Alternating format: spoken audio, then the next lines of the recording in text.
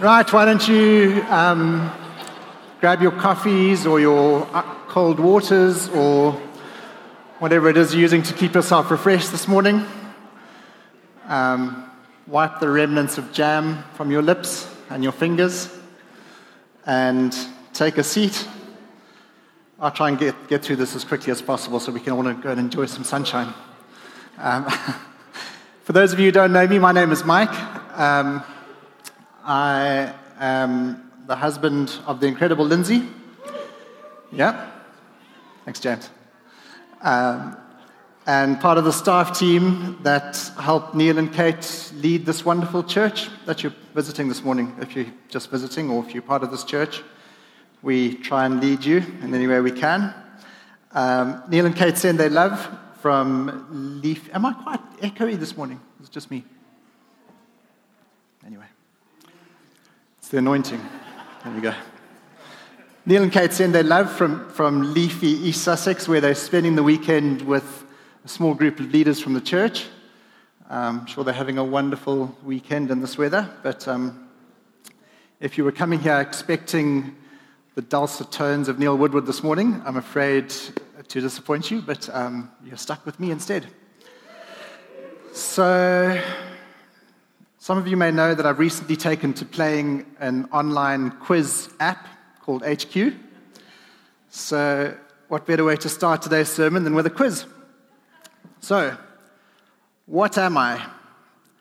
A mere 4 inches long or so, about 3 ounces in weight, usually invisible, and on the rare occasions when I'm seen, I'm a pretty ugly brute. I have no bones, but I'm able to break many a heart, and I can be used for both immense pain or intense pleasure. Any guesses? No. I'm of course talking about the tongue.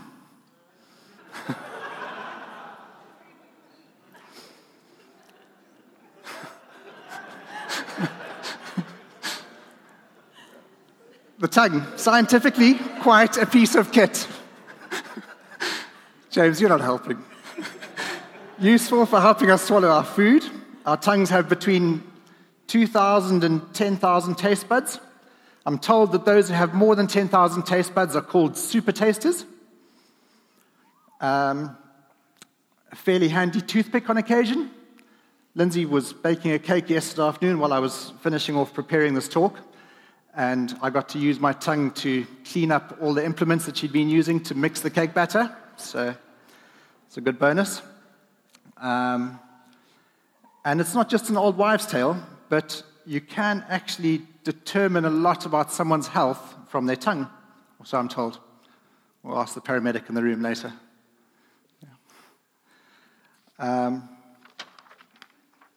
Many a childhood sick day has been thwarted by mothers saying, "Let me see your tongue," followed by an equally dismissive, "You'll live, get dressed, go to school." This guy's name, if we have the next slide, this guy's name is Nick. And according to the Guinness Book of Records, he has the longest tongue in the world. It measures 10 centimeters from his lips to the tip. Most people's tongues are 10 centimeters from the back of their throat to the tip, so just to give you some idea. Not only is he able to touch his nose with it, he can also lick his own elbow. Hands up who can touch their noses with their tongue. You guys are a boring bunch this morning, eh? Hands up who can lick their own elbow. Good effort, but not quite. Anyway, if you've got a Bible, why don't you turn with me to James chapter 3, starting in verse 1.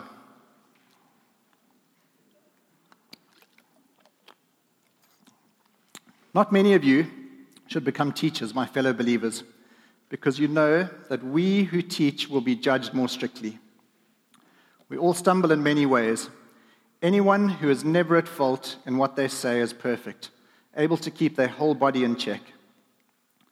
When we put bits into the mouths of horses to make them obey us, we can turn the whole animal. Or take ships as an example. Although they are so large and are driven by strong winds, they are steered by a very small rudder wherever the pilot wants to go. Likewise, the tongue is a small part of the body, but it makes great boasts. Consider what a great forest is set on fire by a small spark. The tongue also is a fire, a world of evil among parts of the body. It corrupts the whole body, sets the whole course of one's life on fire, and is itself set on fire by hell.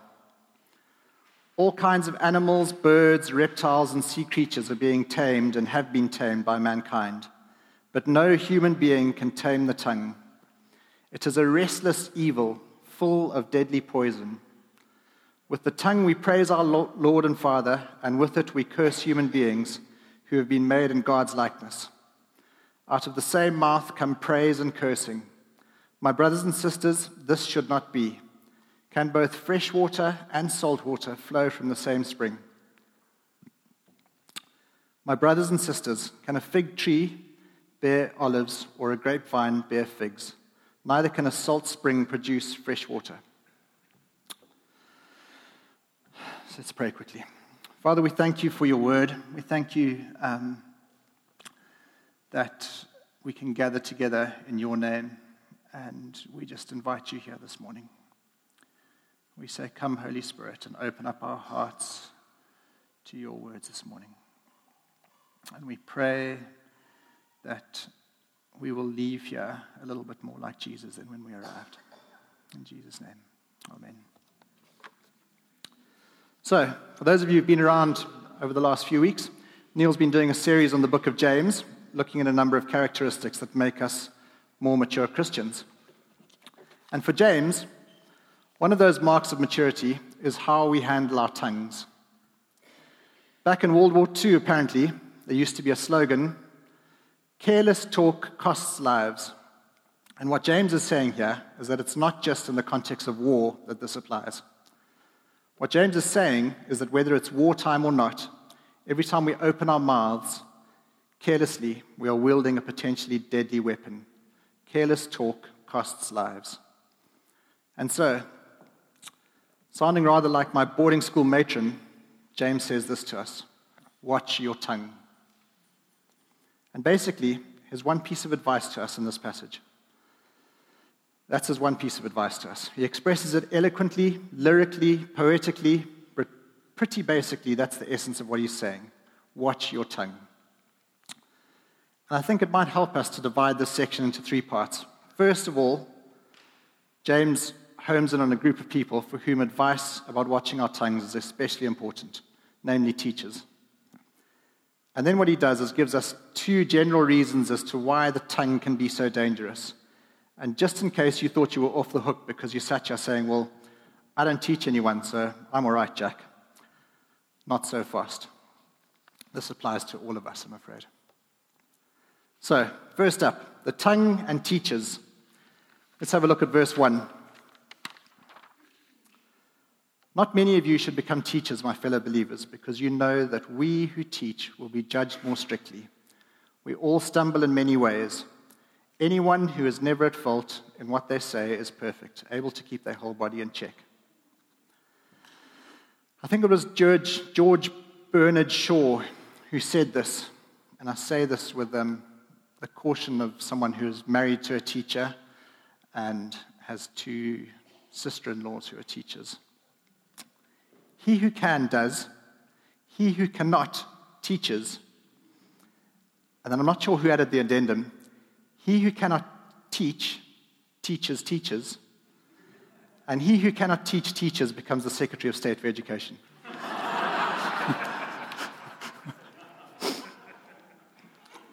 I'm just kidding, of course.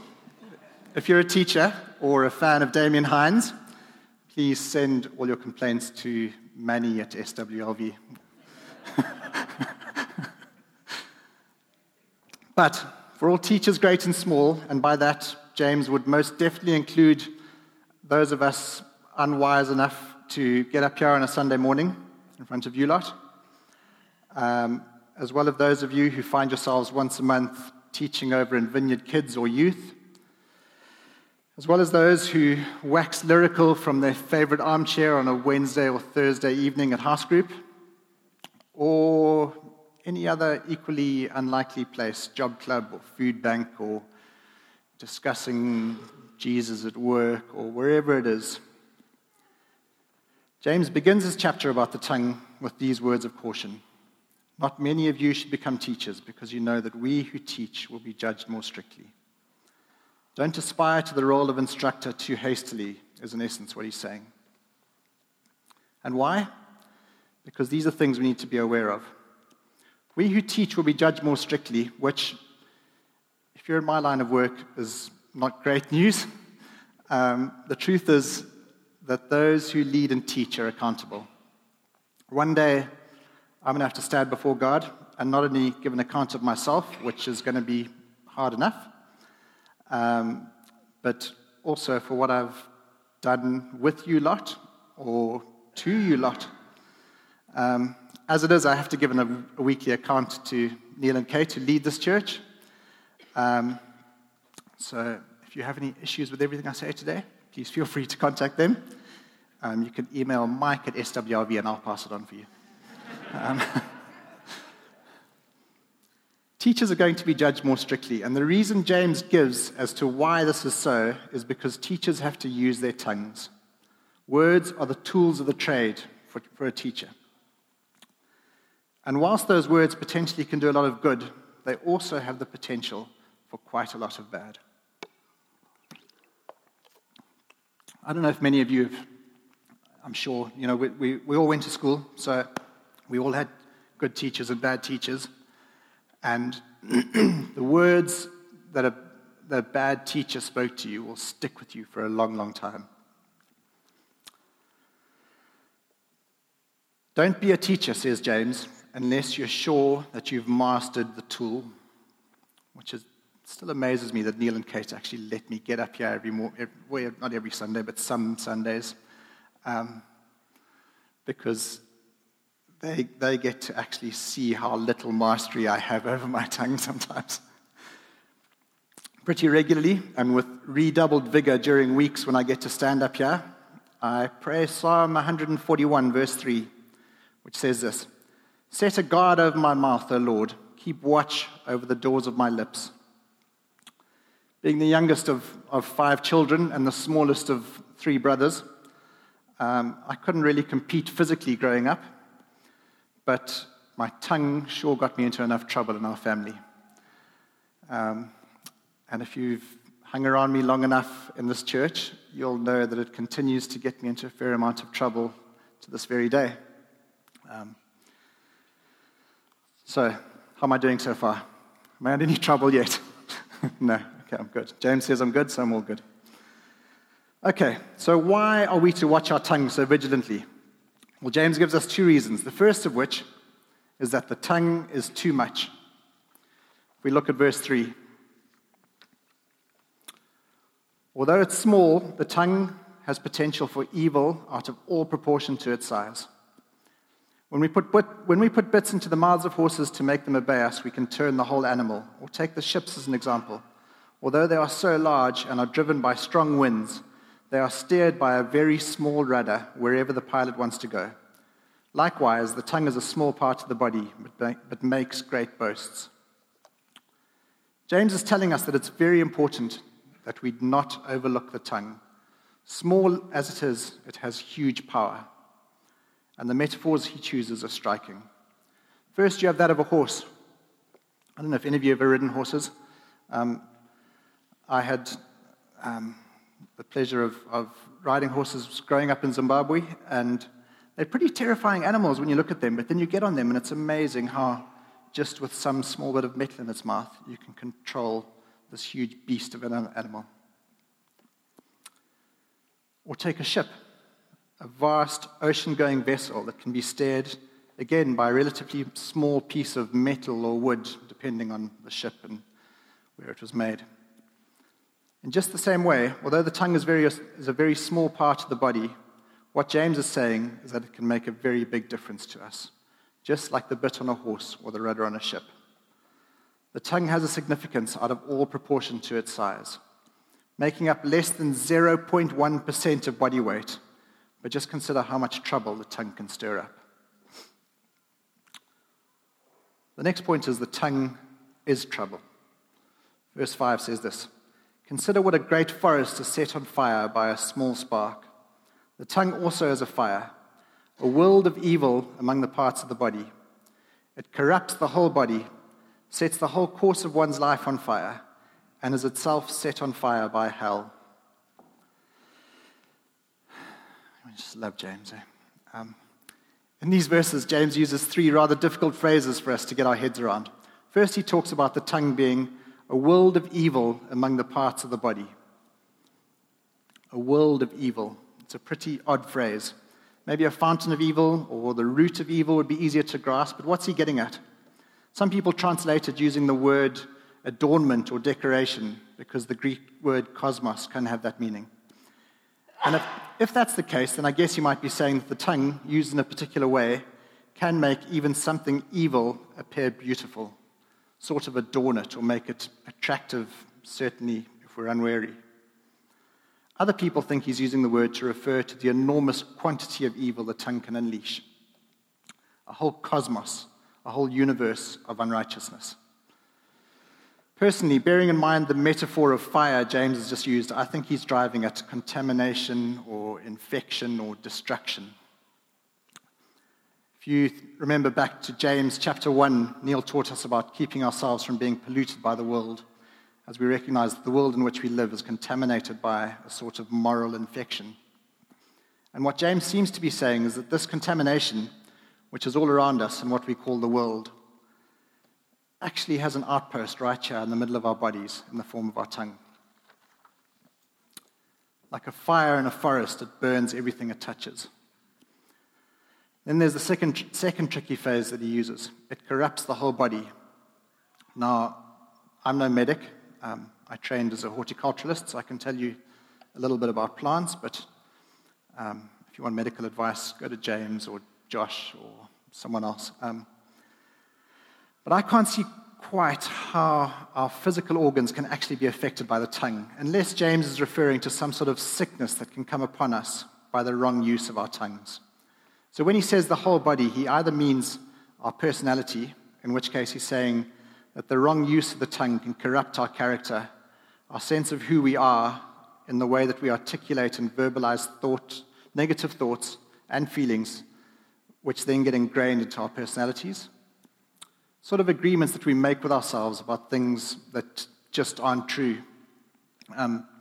Lindsay and I have taken to using a website called Igniting Hope, which is run by a guy called Steve. I don't know, look up ignitinghope.com. Anyway, he's a guy, he's American, and he's got a number of declarations that we speak over ourselves on a daily basis. Steve Buckley. Yeah. So he's got a number of biblical declarations, and we speak these over our lives because it's just a reminder of who we are, who God's made us to be, who God's called us to be. And the more we speak those over our lives, the less we are speaking lies over our lives. Anyway, going off piece a bit there, so I need to be careful. Or maybe he's using the body in the same way that Paul does as a metaphor for the church. And that, used in the wrong way, the tongue can spread evil and sickness throughout the whole body and across the whole fellowship. Whatever way we interpret these tricky phrases, there's no doubting that the scale of damage that James sees as flowing from the tongue is pretty huge. And that comes out again in the third difficult phrase that he uses in verse 6 when he says, "The tongue sets the whole course of one's life on fire and is itself set on fire by hell." Literally what he's saying is, it sets the wheel of birth on fire, which I'm sure made a whole load of sense in the first century, but leaves me a little bit confused. He might mean what we'd call the wheel of fate, or the ups and downs of life. It's like the tongue spoils the best and worst of all that happens to us. The best because of ingratitude, and the worst because of complaint. Or it could mean, as our translation has it, the whole course of life. And if that's the case, what he's saying is that an evil tongue unlike many of our passions, isn't something that is moderated or corrected by age. In fact, if you're anything like me, it's something that dogs us from the cradle to the grave. It's as active and potent at the end of our lives as it was at the beginning, the whole course of life. And in fact, something we often see is that the sins of the tongue are often more obvious and noticeable when we're old rather than when we're young. And then the final things James is trying to tell us about the evil potential of the tongue is that its force of destructiveness is derived from the spiritual inferno. It itself is set on fire by hell. Don't we just love James? Such a cheerful guy. So the tongue is too much. The tongue is trouble. James's reasons for stressing the importance of watching our tongues. Let's not underestimate it. Easy to overlook because it seems so innocent, but the amount of evil it can generate, the extent of damage it can do, is immense. Now, the difficulty is, as we all know, that watching our tongues isn't as easy as all that. And in this final section, James tells us why. And what he says is that of all aspects of our human personality, sins of the tongue are the most difficult to tame and to master. Verse 7 and 8 says this about watching our tongues. All kinds of animals, birds, reptiles, and sea creatures are being tamed and have been tamed by mankind. But no human being can tame the tongue. It is a restless evil full of deadly poison. What we've got here is the image of a venomous snake, which, even when you think you've got it tamed and turned into a pet and named it Slinky, at the end of the day, it's still a deadly, poisonous snake. In the same way, it's as though the tongue somehow resists sanctification. You can try to tame it, to domesticate it, take it home to meet your mother, but it's still deadly. Somehow the tongue seems beyond all control, a restless evil full of deadly poison. And sometimes that's the poison of lies and deception, whether our lies are exaggeration in order to impress people, or whether they're lies of evasion in order to avoid embarrassment, or lies of fabrication so that we've got something interesting to say, even if it's not true. We get into all kinds of mess over all kinds of deceit.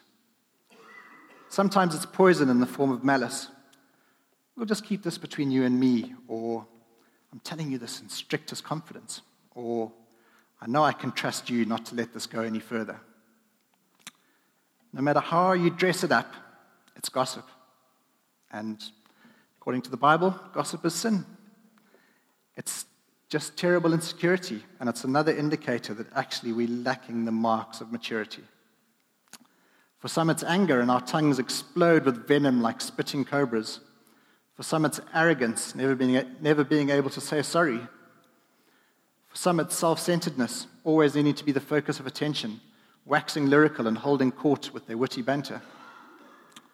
Most of which is just a front, again, for desperate insecurity and lack of spiritual maturity. And what James is saying is that if there is an inconsistency in a person, or what we might call immaturity, some corner as yet unsanctified by God, then you can be sure it'll become apparent, if nowhere else, in what they say and how they say it. And that's what chapter 9 is all about, watching for inconsistency. With the tongue, we praise our Lord and Father, and with it we curse human beings who have been made in God's likeness. Out of the same mouth come praise and cursing. My brothers and sisters, this should not be. Inconsistency is one of those themes that runs throughout James. He's been hammering away at it from chapter 1, way back when Neil started this series. We talked about inconsistency in the way we pray. Also in chapter 1, we talked about inconsistency in our Bible study. Chapter 2, we talked about inconsistency in our attitudes towards people, treating rich and poor people differently. We also spoke about inconsistency in our practice, believing one thing but doing another, as Neil so kindly reminded us last week. And here's one more example of inconsistency, this time in our speaking. Saying one thing in one place and another kind of thing somewhere else. My brothers and sisters, this should not be. Can both fresh water and salt water flow from the same spring? Of course not. There is no more sensitive a barometer to our spirituality than our tongues. John Mumford, I remember when we first arrived here, one of the first things I remember him saying is, if you want to know what's inside someone, just try squeezing them like a toothpaste tube. And it's when we're under pressure, when we're tired, when we're stressed, we get squeezed a bit, and what's inside comes out, and usually with our tongues. Why? Because when all is said and done, not one of us can tame the tongue. It requires supernatural grace. It requires a sovereign and supernatural work of the Spirit of God. That's the only way this unruly beast gets subdued. We need Jesus, I'm afraid. There is no other way to tame our tongues, according to James. We need Jesus. We need the master horse whisperer who can teach us to bridle our words. We need Jesus, the master pilot who can navigate conversations. James is saying this is going to take more than your natural ability. There's no man who can tame the tongue, only Jesus. Jesus who committed no sin and no deceit was found in his mouth. Jesus of whom all spoke well of him and were amazed at the gracious words that came from his lips. Jesus, no one ever spoke the man this way does. Always true, always noble, always humble, never undisciplined, never malicious, never unkind. None of us can ever tame the tongue, but as we come to him, as we come to Jesus, he and he alone can enable us to be its master. That's why the tongue is such a key indicator of our spiritual maturity. It's like a litmus test of how we're doing. So maybe our mothers were right all those years ago when they said, stick out your tongue and we'll know whether you're healthy or not. So now we are going to use our tongues for some good. And I'm going to invite some people up to come and give us some words. We're going to have some prophecy time. And we're going to do some ministry. So can I invite the band back?